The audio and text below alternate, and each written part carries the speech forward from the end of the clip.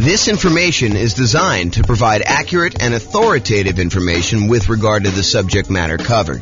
It is offered with the understanding that the presenters are not engaged in rendering legal, accounting, or other professional services. If legal advice or other expert advice is required, the services of a competent professional should be sought. Welcome to the Portland Real Estate Investing and Real Estate Financial Planning Podcast. Learn all about investing in real estate in Portland, Maine, with a combination of real estate financial planning and modeling with numbers specific to Portland, plus syndicated, more generalized recordings of live and pre-recorded real estate investing classes, not all of them specific to Portland.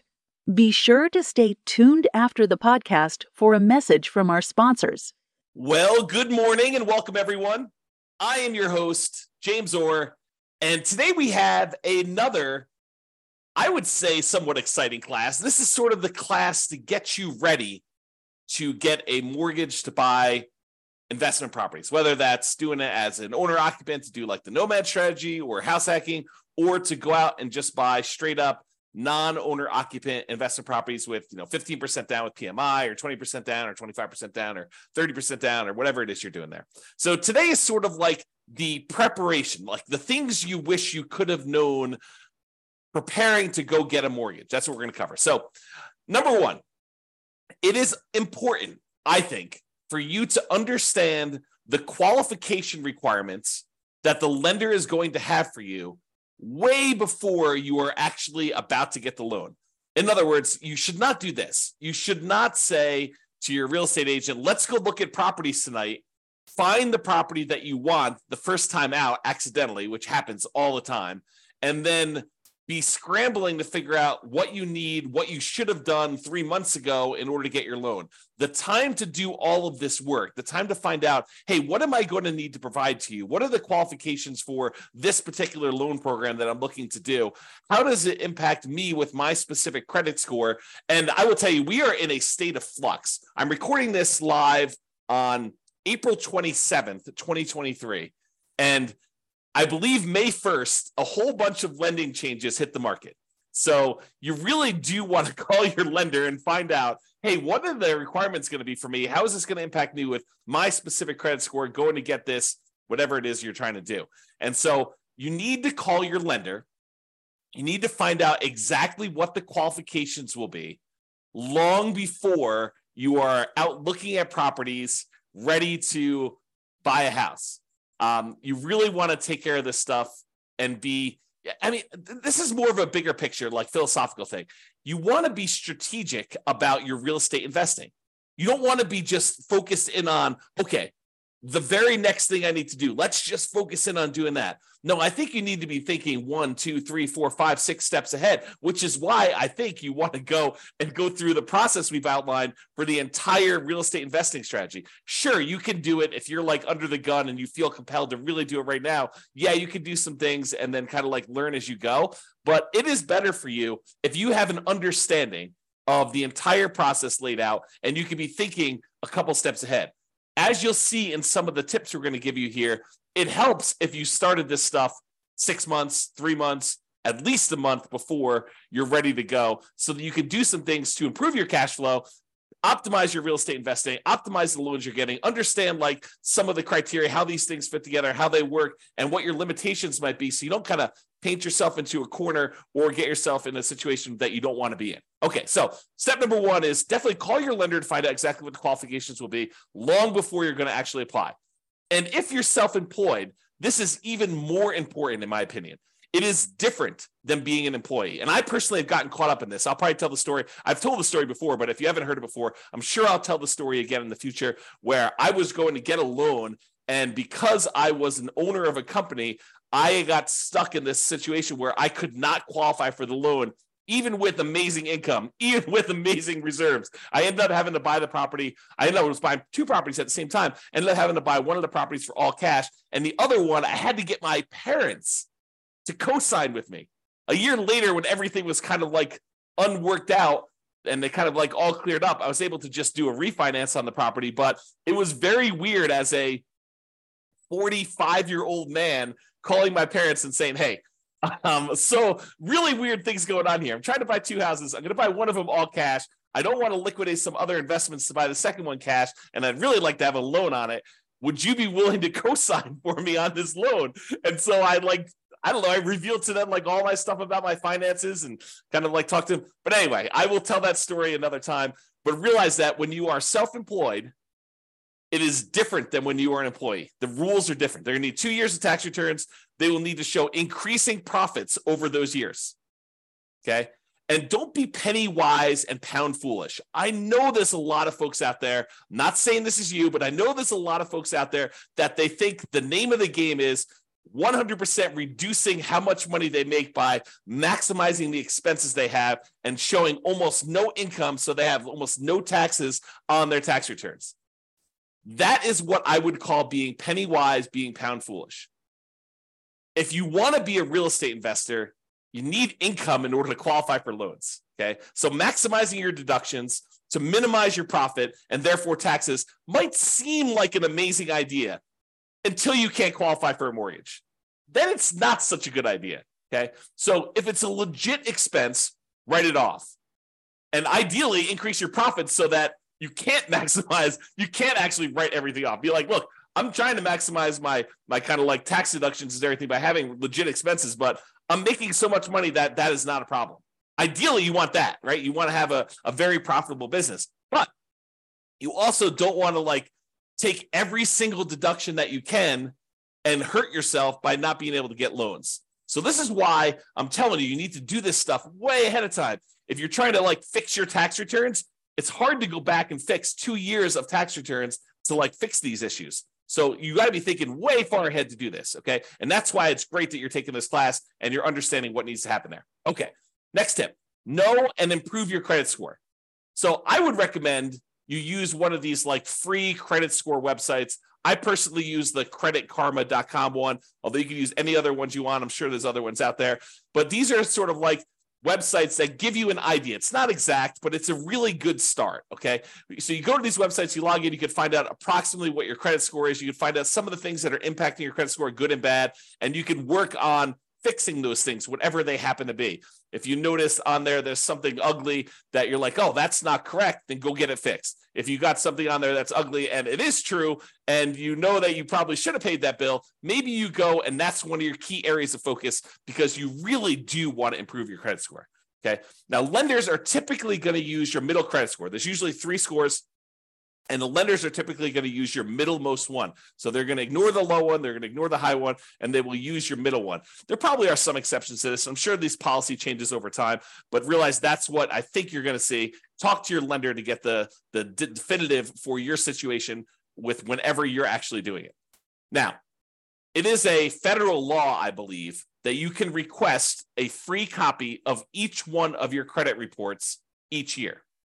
So there's 3 different reports. I don't remember the name of them, like Equifax, TransUnion, and something else, right? So there's like 3 different ones, and you can request a copy of them for free once per year for each. So what you could do is you could say, okay, every 4 months, I'm going to request a copy of a different credit report, and then you could always have a new credit report sent to you every 4 months. Then what you do is you could look at that credit report, see what's being reported on that one, fix any inaccuracies, address any credit blemishes you have on that, improve it. Then 4 months later, you pull a different credit report. You ask for another free one, but from a different company because you can get one each year. And then you do the same thing. You fix any inaccuracies, you address any credit blemishes, you try to improve on this. You're like studying this, you're going on websites, you're reading about things, trying to improve it, or you're talking to your lender if they're qualified to be able to help you, which we'll talk about here in a second. You're really trying to maximize and improve this, and you're doing this consistently over time to improve this stuff, okay? Then after you've got to the point where you've requested the 3, then you can go back and start requesting the first one over again 4 months later. So you're constantly cycling through and doing that every 4 months if you want to do that, okay? Now, why am I making such a big deal about knowing and improving your credit score? Because your credit score can impact your interest rate, the mortgage interest rate you can get, which impacts your cash flow. We're in a market where prices have gone up a lot in the last few years. Interest rates are up a lot in the last year plus. rents are up, but they're not quite up enough to counteract these really, really high prices and the really, really high interest rates, so that it's harder than ever to have great cash flow on properties. Okay. You can put more down, which does improve your credit score, and which does improve your mortgage interest rate, which does improve cash flow. And you can do all of the other 88 strategies that we have for improving cash flow. However, what I will tell you is one of the factors that improves cash flow is your credit score. Higher credit scores tend to get better interest rates. So it's worthwhile for you to fix this stuff, especially if you plan on doing this repeatedly. You don't want to have, something that you could fix upstream, your credit score, as an example, that is going to have an ongoing, repeated impact that is going to last for, in some cases, 30 years. You go get a mortgage interest rate in a property, and if you decide that you're not going to ever sell that property or refinance it away, that's something that sticks with you for 30 years. Now, sure, you could decide to use a strategy where you're paying that thing off early, or you're refinancing out of it, or you're selling the property and getting rid of the loan. But in some cases, when we're optimizing for achieving financial independence, we're choosing to keep loans, even if they're slightly subpar. Okay? So improve your credit score, because this can impact your mortgage interest rates, which impacts your cash flow. The time to do this is not when you're shopping for a property. Okay, you probably can move the needle a little bit while you're shopping for a property, but really you want to be thinking about this 3 months, 6 months, a year, 2 years ahead of time, so that you can get all of your stuff fixed and you can really optimize this. It's not just like a little bump, it's like the massive changes that you can make. Now, some lenders are qualified to help you improve your credit score. They know what impacts credit score. They've seen it, they've done it. They have real world knowledge, and they can assist you with this. And I would rely on them. I would lean on them to help you do the things that you need in order to improve your credit score. If they're not qualified, if your lender is unable or unwilling to help you, then you may need to hire a respectable, qualified credit counselor, not one of these fly-by-night companies that's going to tell you to do something that's going to ultimately harm you in the end. You really want to focus in on someone who is legit. And you're going to have to ask for recommendations and use your kind of wisdom to figure out who that is, because I can't tell you. Okay. Now, here's a big warning for you. The things that improve your credit score are not always the logical or obvious choices. For example, you may think, hey, I'll just close this account. That should help improve my credit score. Not always. Maybe that account is one that you've had for a long period of time, and because it's got a small balance, but it's a small balance on a very large credit line that you've got there, that may be actually pulling up your credit score. You can't just make these things and say, oh, that's logical or obvious. And you may think, hey, I'll just pay off everything. That'll fix my credit score, right? I'm tired of this stuff. I just won't have any balances on anything that I have credit with, and then I'll close all my accounts. No. That could actually lower your credit score. So you got to use somebody who really understands what's going on and what things are actually impacting your specific credit score. And you can do this over time with the help of a professional, your lender, or either your lender if they know what they're doing, or a credit counselor, or in some cases, maybe your real estate agent does know, or someone else knows as well. But be careful. Okay.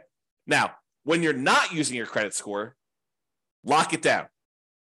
Lock it down until you're ready to use it. This is a major asset for you. Your ability to get these mortgages is a huge factor in you being able to successfully invest in real estate. Yes, you can do it if you don't have credit yourself, if your credit is bad, but it is so much easier, so much better if you're able to go and use your own credit score in order to qualify for these properties on your own. It eliminates a lot of headaches, a lot of hard work. So you really want to protect this. You want to make sure that you protect your credit. And one way to do that is to lock that stuff down. Do not leave it open. Don't allow people to go. You want to make it so that it's inconvenient for you to go buy anything with credit, where you got to call up and you got to say, okay, unlock my credit score for 24 hours so that, this company that I'm using to get whatever loan you're doing, a car loan or furniture loan or whatever you're doing there, or don't do those at all. But I mean, really, you could go and do this and lock it down after you're done. Immediately lock it back down. Protect yourself, protect your credit, protect the credit of your family members too. And this is not just you, But if you love somebody, help your parents lock down their credit score, right? Because you don't know when they're going to start to get a little bit confused, and they may do something that they will regret. Help protect them, okay? All right, so lock it down until you're ready to use it. Now, let's talk a little bit about debt to income. Debt to income is a calculation that the lenders use in order to help qualify you for loans. It's a ratio of how much debt, your monthly payments on all the debt you have, compared to your income. And it doesn't always work the way that some people think that it works. So you got to be really, really careful about this. Like, how does negative cash flow work? Does that count as, more debt on your property? Does that count as negative income? So there's some calculations we did it. I did an entire 2-hour class on this. I'll put a link in the show notes or something like that so that you guys can access that, because I can't reteach a 2-hour class. But I will tell you, understanding your debt to income, what it is for you right now, walk with a lender and help them walk you through calculating what yours is, and understand what goes into the calculation. Your lower the debt to income is, the better. Now, when we do our modeling for the real estate financial planner, you've probably seen it when you go to your city, kind of modeling, and you've seen all that stuff. One of the things that we actually calculate and we show for the entire model is what the debt to income is for that person doing that particular strategy. And it's one of the things we measure as a measure of risk. The lower your debt to income is, the less risky the strategy is for you. Now, sometimes a strategy would be really risky early on and then way less risky later on. And then some strategies are kind of moderate risk in the beginning, moderate risk in the middle, and moderate risk at the end. And you have to choose which one of those is going to be better for you. There's ones that I think I prefer, right? I'm okay taking a little bit more risk early on, knowing that I'm going to be way less risky later. But you may decide, hey, look, I'd rather take a medium amount of risk now, a medium amount of risk later, and a medium amount of risk later on, at the end, right? So you can decide how you want to structure this depending on your strategy and what your overall financial situation is, okay? So I just wanted to point out that you should understand debt to income, get with your lender, have them help you calculate it, understand what goes into it, what's impacting your debt to income, what are the levers you can move to improve on it. Should you eliminate certain debts? Should you eliminate or improve on certain incomes in order to get better at this? Is it better for you to kind of improve your negative cash flow on a property, or does that not matter as much and you should work on something else?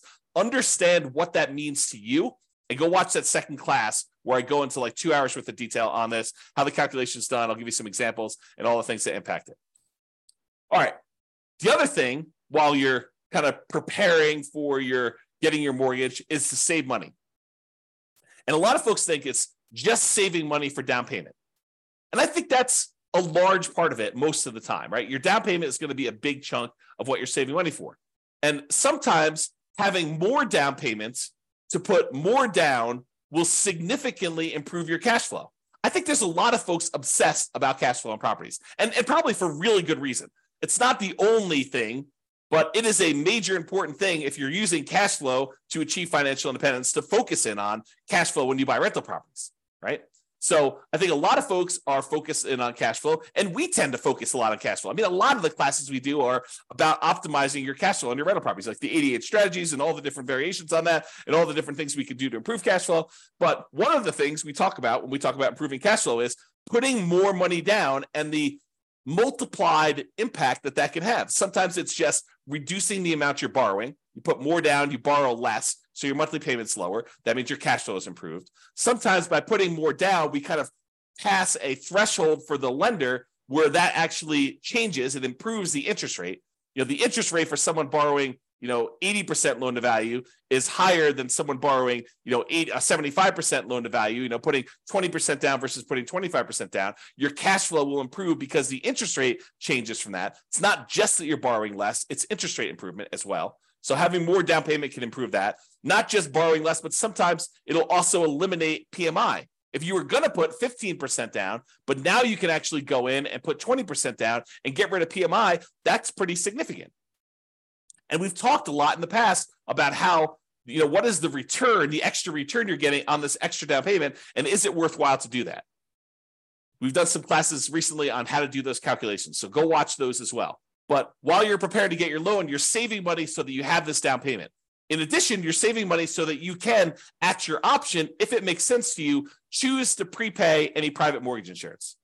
if you're doing a loan like you're doing house hacking or a nomad, and you're putting 3.5% down to buy a duplex, triplex, or fourplex with an FHA loan, or maybe you're even buying a single family home with 3.5% down FHA, or maybe you're going and you're doing like a nothing down VA loan, which is not going to have PMI, but maybe you're doing all these different things where you have these low down payment options below 20% down, and you're going to have private mortgage insurance on those. You want to have the choice. You want to be able to do the math and say, hey, it's mathematically better. It improves my cash flow significantly if I can prepay this PMI. And prepaying PMI is whatever it is. You've got to call a lender to find out, but maybe it's $5,000, maybe it's $7,000, whatever it happens to be for you.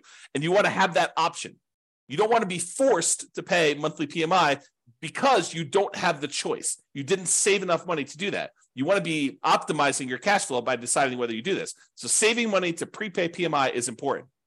Making sure you have enough money, you save the money so that you have the closing costs and you don't have to negotiate and have seller concessions, because it's not doing seller concessions by choice because it optimizes your investment, which it often does, but you want to actually have the choice of you paying closing costs yourself to improve cash flow, not raising the price and getting the seller to include some seller concessions in there. Okay, so saving money for down payment, prepaying PMI, closing costs, and maybe, as we covered in a separate class and like multiple times, is buying down your interest rate. It may make sense for you to have extra money to buy down your interest rate because that could improve your cash flow a lot. So taking that extra money to do that. And then, of course, you would not ever buy an investment property without having adequate reserves. At least 6 months, in my opinion. Now, you may decide, hey, look, I'm liquid in a whole bunch of other ways. I feel really, really comfortable only having 3 months of cash liquid reserves. That's your prerogative. It does add a considerable amount of risk, but I think at least 6 months of reserves. And I've been making some arguments lately to have 12 months of reserves. And I'll talk about that when I go over the whole reserves class. But you should be saving money and having reserves because, and I'm going to use strong language here, okay? You would be stupid to invest in real estate without having reserves, okay? You're asking for trouble. It's like intentionally going and putting yourself in harm's way because you just didn't plan. You got to plan. You got to have reserves. So make sure you do some type of reserves. Invest. Make sure you save the money in order to do reserves. And then finally, saving money so that if you're buying a property and you're putting less down and you're having some negative cash flow because you didn't put enough down. If you put enough down, you probably wouldn't have the negative cash flow, but you're choosing to put less down. Maybe it's 0% down or 3.5% down, or for FHA loan, or 5% down for conventional financing, and you're deciding you're going to have some, or maybe you're putting 20% down, and your market is such that it's really hard to make properties cash flow, even with 20% down or 25% down. I've seen that a lot, right? So maybe you have negative cash flow. Well, one of the ways you can make your investment more conservative, less risky, is you can set aside whatever negative cash flow you're likely to have, and you can calculate out how much that negative cash flow will be. You'll be like, look, the first year, it's whatever it is, negative $200 a month. But I think rents are going to go up about $50 in year two. So the next year, it's going to be negative $150 a month. And I think that rents will go up another $50 when I renew the lease the year after that. Okay, well, now it's only going to be a negative $100. And then the next year, rents go up $50 and your negative cash flow is going to be about $50 a month. And then the year after that, you raise rents $50 and you don't have negative cash flow at all. Well, you could sum up $200 a month in negative cash flow for the first year, $150 a month in negative cash flow in the second year, $100 a month in negative cash flow in the third year, $50 a month in negative cash flow in the fourth year, and then zero from then on. And you could say, what is the sum of all of that negative cash flow until this property is actually likely to be very positive? And you could set that money aside in a separate account, maybe right next to your reserves, might not be the worst thing in the world, and then have that money just sitting there because you know you've got negative cash flow coming. So why not set it aside? It's probably cheaper to set that negative cash flow aside than it would be to put more down in down payment and actually get rid of the negative cash flow. So you could do this calculation, right? And we will do this calculation in future classes because it's a calculation I do. But you can calculate out, hey, if I put this amount down, that reduces my monthly payment by whatever it is. It's about, the general rule of thumb is for every $10,000 you put down, you end up saving about $50 a month in your monthly payment. So if you set aside, $10,000 in order to reduce your monthly payment by $50, that would save you $50 a monthly payment. But if you look at your negative cash flow, if I save up, $2,400 in year one, and $1,800 in year two, and $1,200 in year three, and $600 in year four. If I do my math right, that's probably around $6,000. I don't know exactly what it is. I'd have to go add them up, but just off the top of my head, it's probably about $6,000. Well, $6,000 to get rid of like your negative cash flow risk, right? It doesn't completely eliminate it, but it really reduces it when you set all the negative cash flow aside up front versus putting an extra $10,000 down just to save $50. Might be better to set that $6,000 aside for your negative cash flow. And that's what I'm talking about. Okay. All right. So saving money, down payment, prepaid PMI, closing costs, buying down your interest rate, reserves, and negative cash flow, setting aside any negative cash flow you have. All right. Let's talk about what you're likely to be requested in form of documentation from your lender in order to get the loan. They're likely to ask you for a loan application and or a personal financial statement. Okay. They're usually going to ask you for a color copy of your ID, some type of state-issued ID, any recent W-2 and pay stubs, any proof of any other sources of income you're getting as well. So if you're getting some type of income from a side hustle or whatever, they will likely ask you for that as well. The last 2 years of tax returns. So start early, make sure they're done good, done right, done correctly, and that you're optimizing for not just saving everything on your taxes, but being able to get a loan. Last 2 years tax returns, they're going to look at those. All your bank and your investment, your IRA account statements, usually about 3 months worth. Could be 1 month, could be 3 months, but usually I'd save about 3 months worth knowing that that's coming here. They also want to see documentation of where you're getting the down payment from. You can't just borrow the down payment from mom and dad. You have to document where that's coming from. Documentation of any large deposits in your account. If you got a lump sum from something, they're going to want to know about that. And then on each one of your properties, any of the leases, proof of insurance, any HOA documentation for the HOA and payments related to that, mortgage statements for all the properties you own. And then if you closed on any properties recently, they're going to want to see the HUD-1 or settlement statements for all the recent purchases. So that's a good general list of what you might expect to see a lender request from you. So now why don't you start putting it together in a nice, easy to find, organized place so that when the lender requests it, it's all in one spot, which is what I'm going to talk about next. And I will point out one other thing about the list of documents, that your lender may have additional requests. They may have less requests. But if they have additional requests, you have two choices. You can get all worked up and upset over it. Oh, why do they need this, and complain and everything like that? You can just say in advance, hey, I know that they're going to request other stuff. I'm just prepared. I'm going to just give them what they need because they're my partner in this. They're willing to loan me 100% of the purchase price, 95% of the purchase price, 80% of the purchase price, 75% of the purchase price. They're coming to the table with a large chunk of money to help you acquire these assets, to help you acquire these real estate investments. They're a financial partner for you.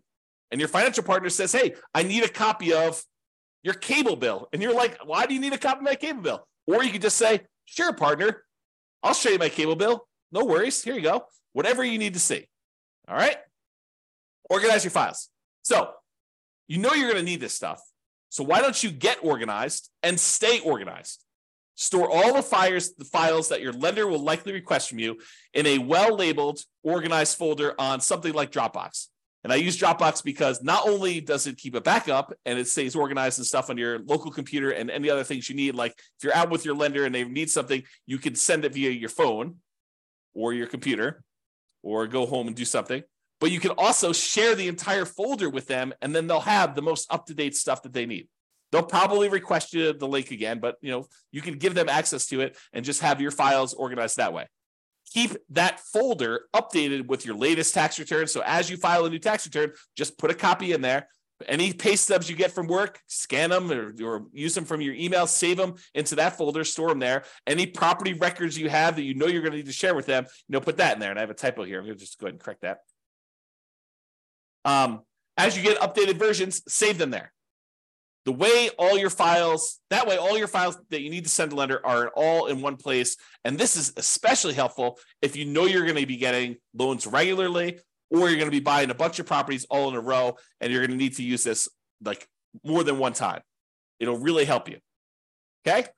In conclusion, understand what the rules of the game are. what your expectations and the qualification standards are for getting loans. And then get and stay organized to make applying for loans fast, easy, and low stress. And I'll add one other thing.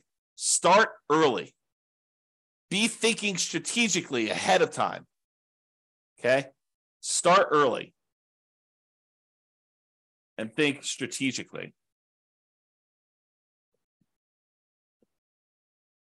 Okay? That's all I got for you. This has been James Orr. Hope you enjoyed this class. I definitely enjoyed it. And we will talk to you at the next class. Bye-bye for now. With home prices up, mortgage interest rates up, and rents up, but not quite enough to counteract the higher prices and interest rates, cash flow on rental properties in Portland is harder than ever. Book a call with the Real Estate Financial Planner to apply our proprietary 88 strategies to improve cash flow on your rentals. See the show notes for a link to schedule your call and improve your cash flow today. If you're a real estate agent, lender, or professional in Portland that wants to help our real estate investor listeners, consider reaching out to learn about collaboration opportunities with this podcast. We'd love to add more value to our listeners by having you assist our investors buy, sell, and finance their real estate investments. See the show notes to schedule a call to discuss collaboration opportunities.